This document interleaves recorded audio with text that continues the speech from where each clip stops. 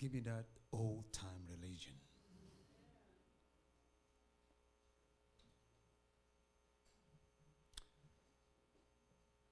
I would like to speak with you this morning on the topic, the great Passover. The great Passover. It seemed God was teaching an important lesson. As you study the history of God's people, the Hebrew people, it seemed God was saying, hey, do not mess with my folks. Even though they are down, don't mess with my people. They are special to me. They may be down, they may be slaves down there in Egypt, but don't mess with them. When I say it's time, it's over, I need you to let them go. So God told Pharaoh, let my people go. God sent the first sign that he was in charge. Pharaoh refused.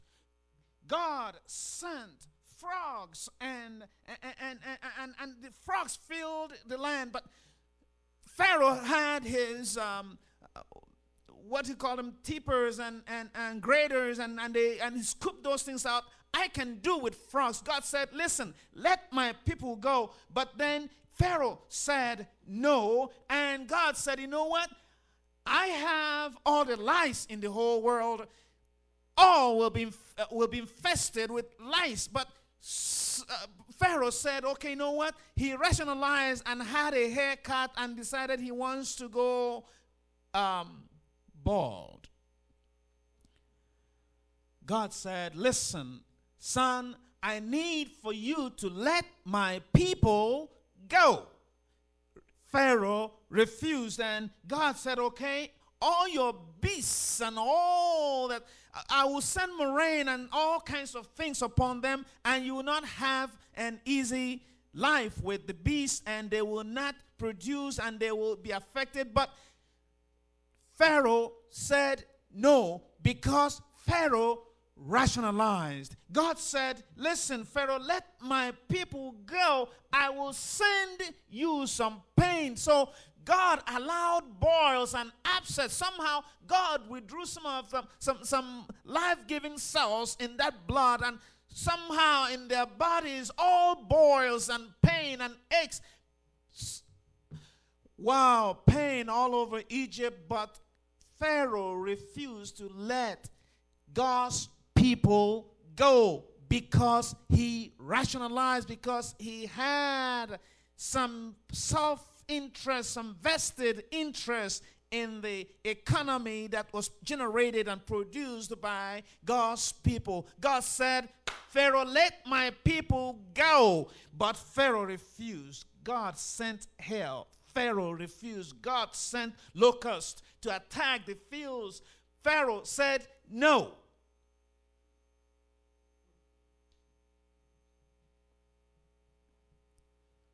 God said, you know what, I'm going to close my eyes.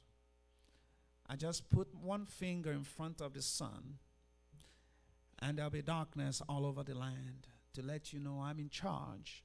Pharaoh refused. He refused. He rationalized. Pharaoh insisted, my way is better than God's way. I won't let your people go. Now we have two powers. Powers that warred against God's will, and powers that thwarted God's will. Powers that insisted that their way was better than God's way. Power that said, no, we will not let you have your way. We will do it our own way. And guess what? It was not just Pharaoh, it was those around him too. So God said, Moses, go again and tell Pharaoh, I've had it. And I want to pick that story from there this morning, from Exodus chapter 12.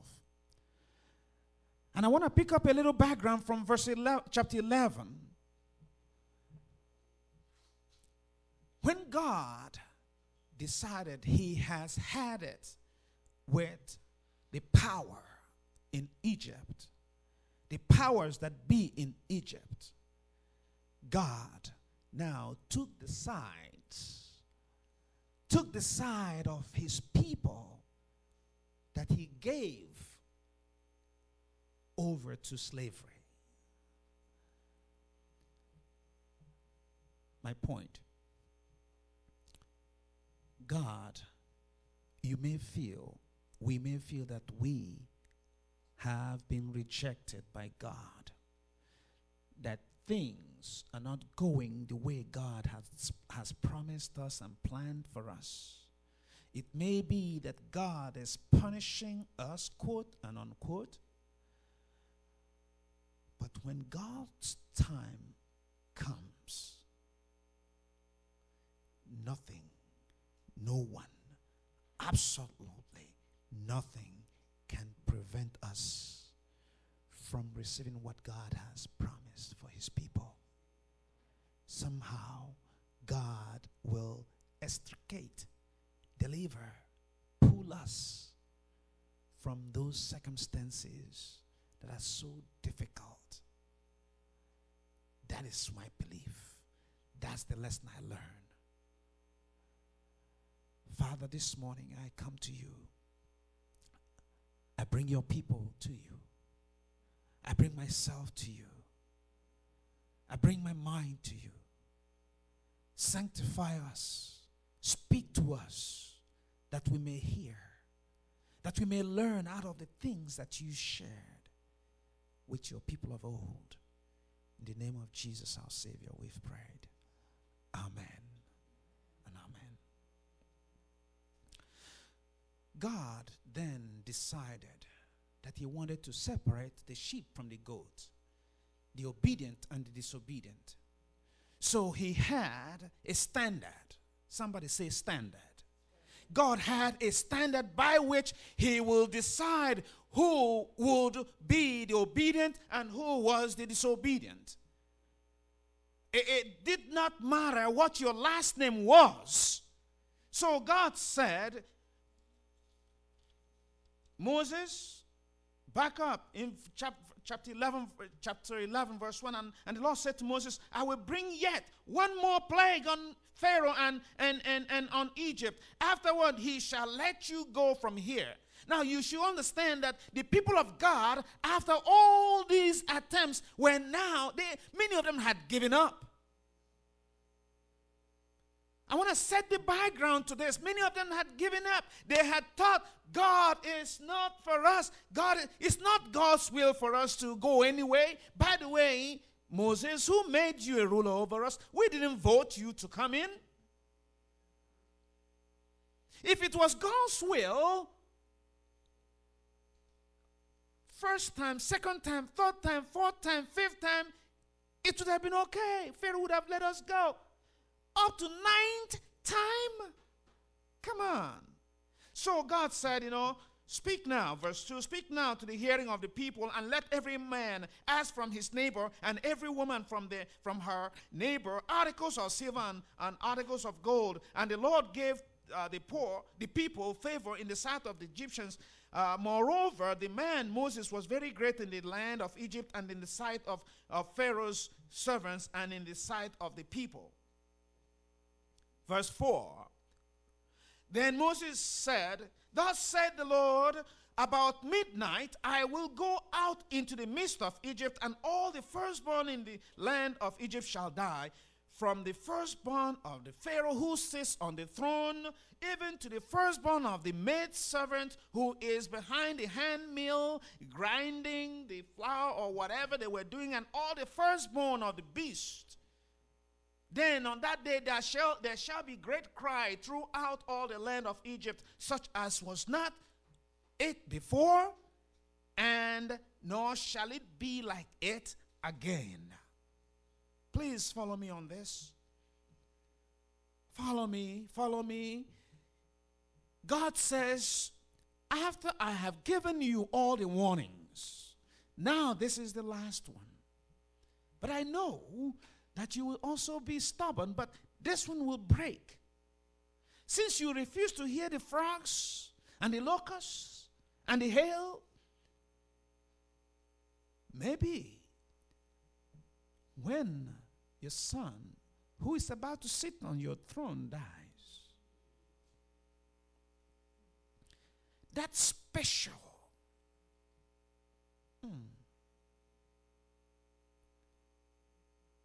hit you where it hurts. A lot of lessons, but that will be another discussion for another day.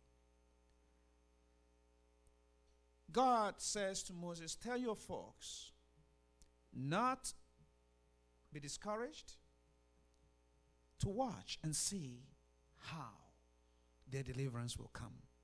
But listen, what you need to do is this. Gather your folks, tell them on this particular night, they should, reading from verse, read the rest of chapter 12 and chapter 11 and 12, but I will have to summarize it. Moses says to God says to Moses to tell the people that there would be a night, and there will be an angel, and there will be a destroyer who will pass through and take care of the firstborns of the beasts and of the children of Egypt. But meanwhile, there's a difference, because there will be a standard by which we will know whose firstborn will be exempt. So God said, each family,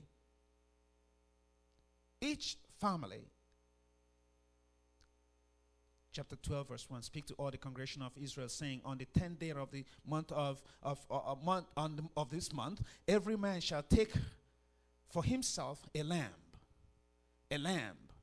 according to the house of his father. And if your family was so small, you can join with another family and get a lamb. So when you have the lamb, slash the lamb, bring a lamb, every family. Bring a lamb. Bring a lamb.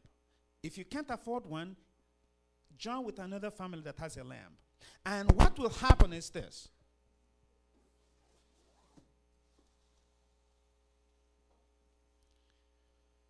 Let me call Olivia. Olivia, come help me, baby. Come here. Where is my...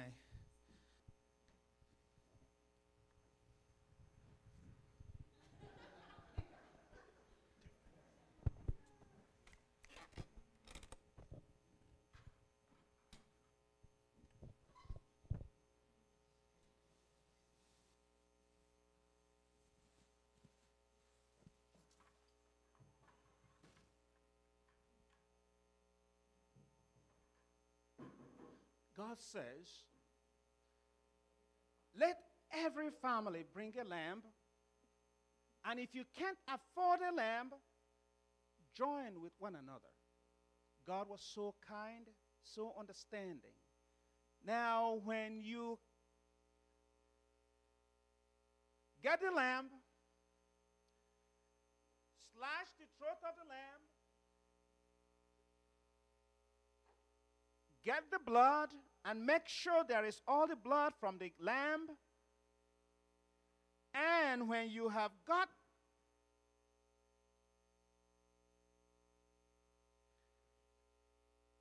the lamb and the blood, there is the hyssop. The hyssop represents, it's a cleaning agent, it's a purification. Represents purification, cleansing. It's the same thing, it's the same that is symbolic representation of the cleansing of leprosy in the Jewish economy, Jewish culture. deep, the Bible says, thank you, baby. Thank you, Lamb. Please give a hand to Olivia.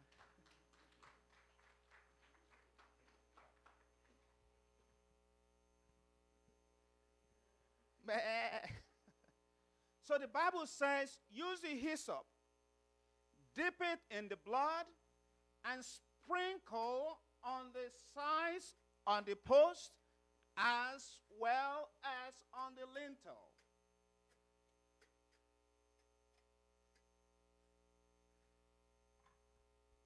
So that when the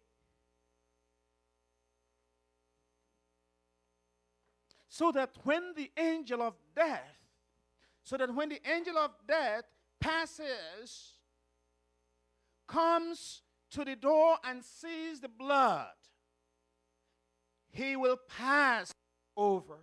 And the firstborns in that house will be saved. They will be secured. They will not be killed. Now, notice what went on. You see, the people who did this, the people who killed the lamb, the people who sprinkled on the doorpost and on the lintel, the people who obeyed, when the angel of death passed, they were safe there. Now, there was something else God said. As for the lamb, you kill it, roast it, don't boil it. Roast it with fire and eat it standing up. Not just eating it, but eat it with bitter herb or herb. Bitter herb representing the bitterness of your suffering in Egypt.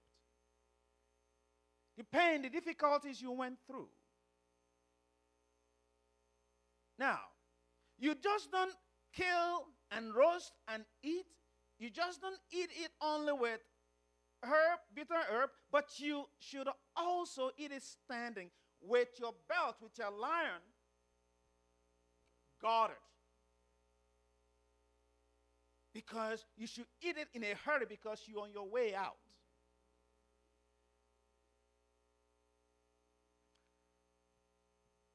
Now, that was not enough. The instruction was also clear that they needed to eat it with bread, not whole wheat that is risen, but a dough that did not have any yeast in it. It's called unleavened bread. Because yeast is a symbol of sin. Yeast makes something look bigger than it is. Really, God hates boasting. God hates puffing up. God wants us to be real. But I'm not applying yet. But the point is that we slaughter the lamb, we roast it, and by the way, the bones of the lamb were not supposed to be broken now. Suggesting something that will be happening in the future that I will soon mention. So this is a lesson that God gave to the people of Israel, to the generation, to the nation that he was now wanting to raise.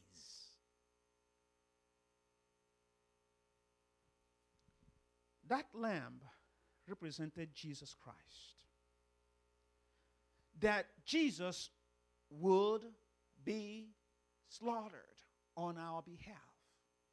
And the application of the blood on our doorposts represents the application of the blood of Jesus, the benefits of that sacrifice to our personal lives. Because when we do apply it on the doors of our hearts, it means salvation for us. The Bible tells us that the angel of death, as he came and saw those blood sprinkled on the doorpost, and he passed, and everyone regardless of where they came from, regardless of whether they spoke with accent, regardless of whether they were Jews or Egyptians, anyone that had those blood signs on their doorpost was saved. There were Israelites who died because they did not have those blood applied on their doorposts.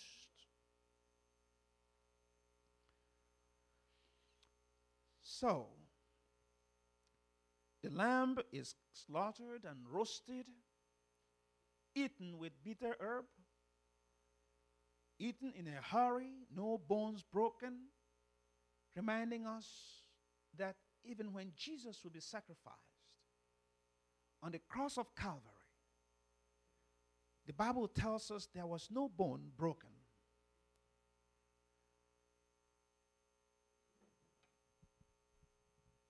That, church, that celebration, that Passover pointed to the sacrifice that Jesus came to make on my behalf and on your behalf. The Passover celebration pointed to the cross, while it looked back to the deliverance of the people of Israel from the land of Egypt. Somehow, we will know, it is important for us to know that somehow the Passover is central in our salvation. Let me explain this. Because it's at the middle of the road. It looks back to the deliverance of the people of Israel from the bondage in Egypt, which is a symbol of our bondage to sin. Where also it pointed to deliverance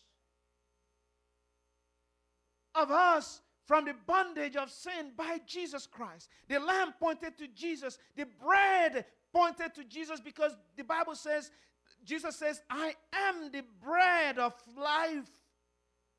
And the text we read from John chapter 6 verses 53 all the way through 58 tell us that Jesus is the bread of life. And he says, except you eat me and drink my blood.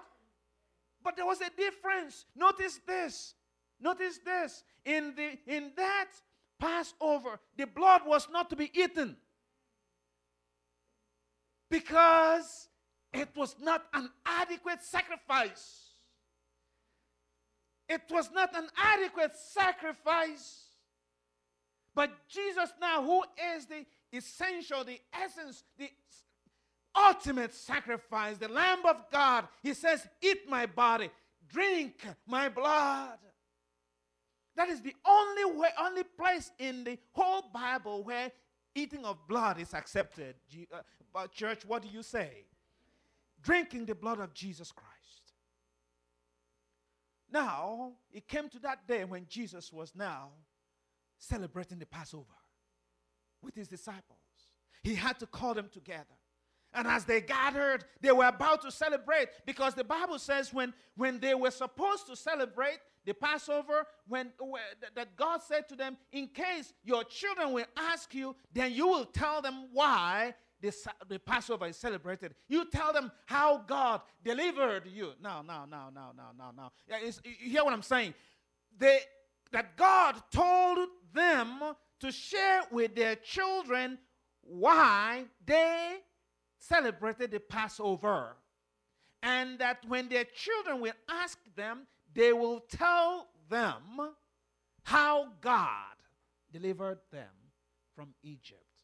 Tell them about their salvation. Tell them about their deliverance. Tell them about the miraculous ways God led. Tell them how difficult it was, how we did not expect that God will come through, but somehow God came through and he saved all our children. Have we told our children how God has delivered us?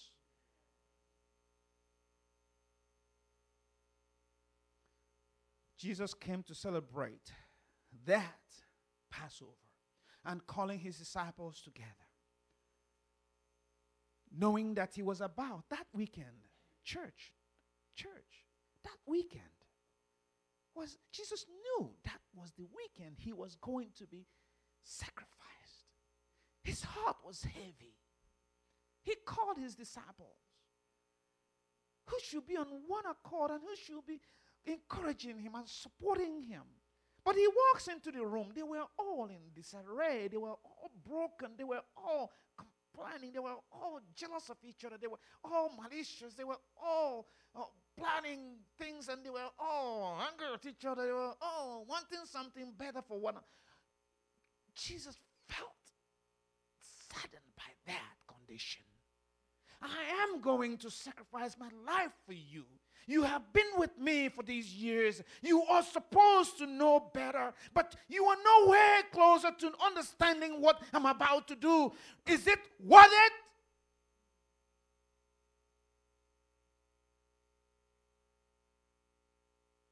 I come to the conclusion that Jesus came to the point where he says, you know what? Whatever it takes, man, I'm going to take off my jacket. Come on. Let me wash your feet. I'm going to clean you. Are you so lifted up that you just cannot wash one another's feet? That you cannot just humble yourselves? And I'm about to go through this for you. So Jesus decided to humble himself and washed his disciples' feet. That humility was not even to compare with the humility of leaving the glories of heaven and coming down to this earth. Yet the disciples could not just take off their tie and help each other.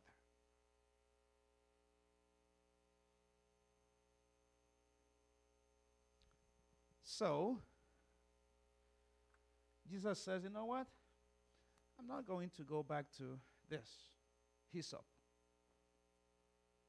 I'm not going to go back to hyssop, symbol of cleansing.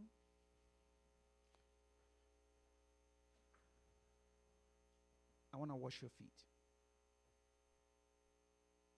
I want to wash your feet,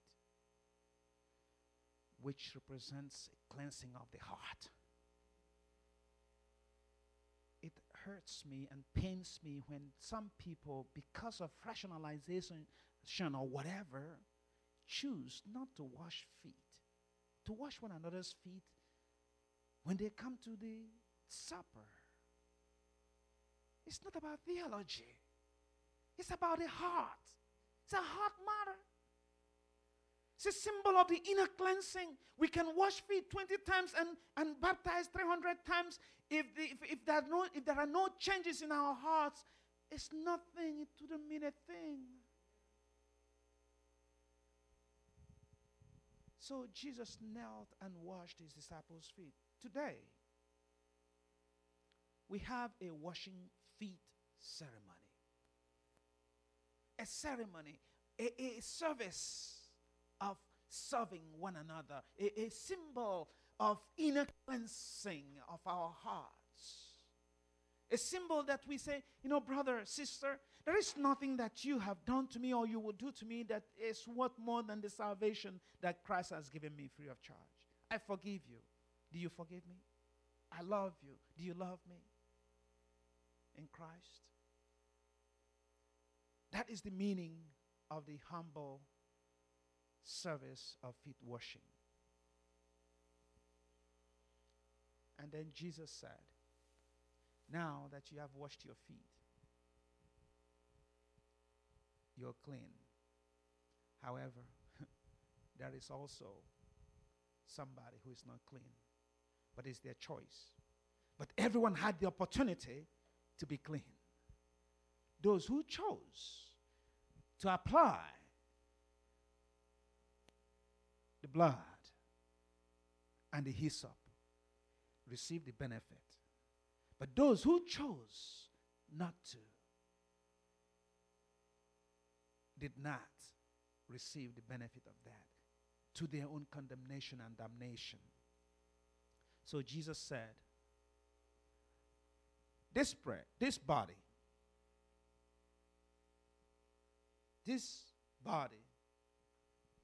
this bread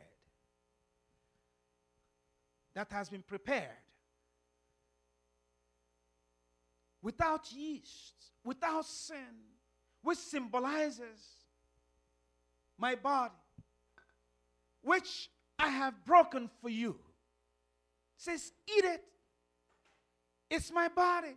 Eat it. When you eat it, then you are accepting the nurture that I give. When you drink my body that I spilled for you, it represents, it means that you are being nurtured by my own life. So do you see the connection between the Passover of the old and the new Passover?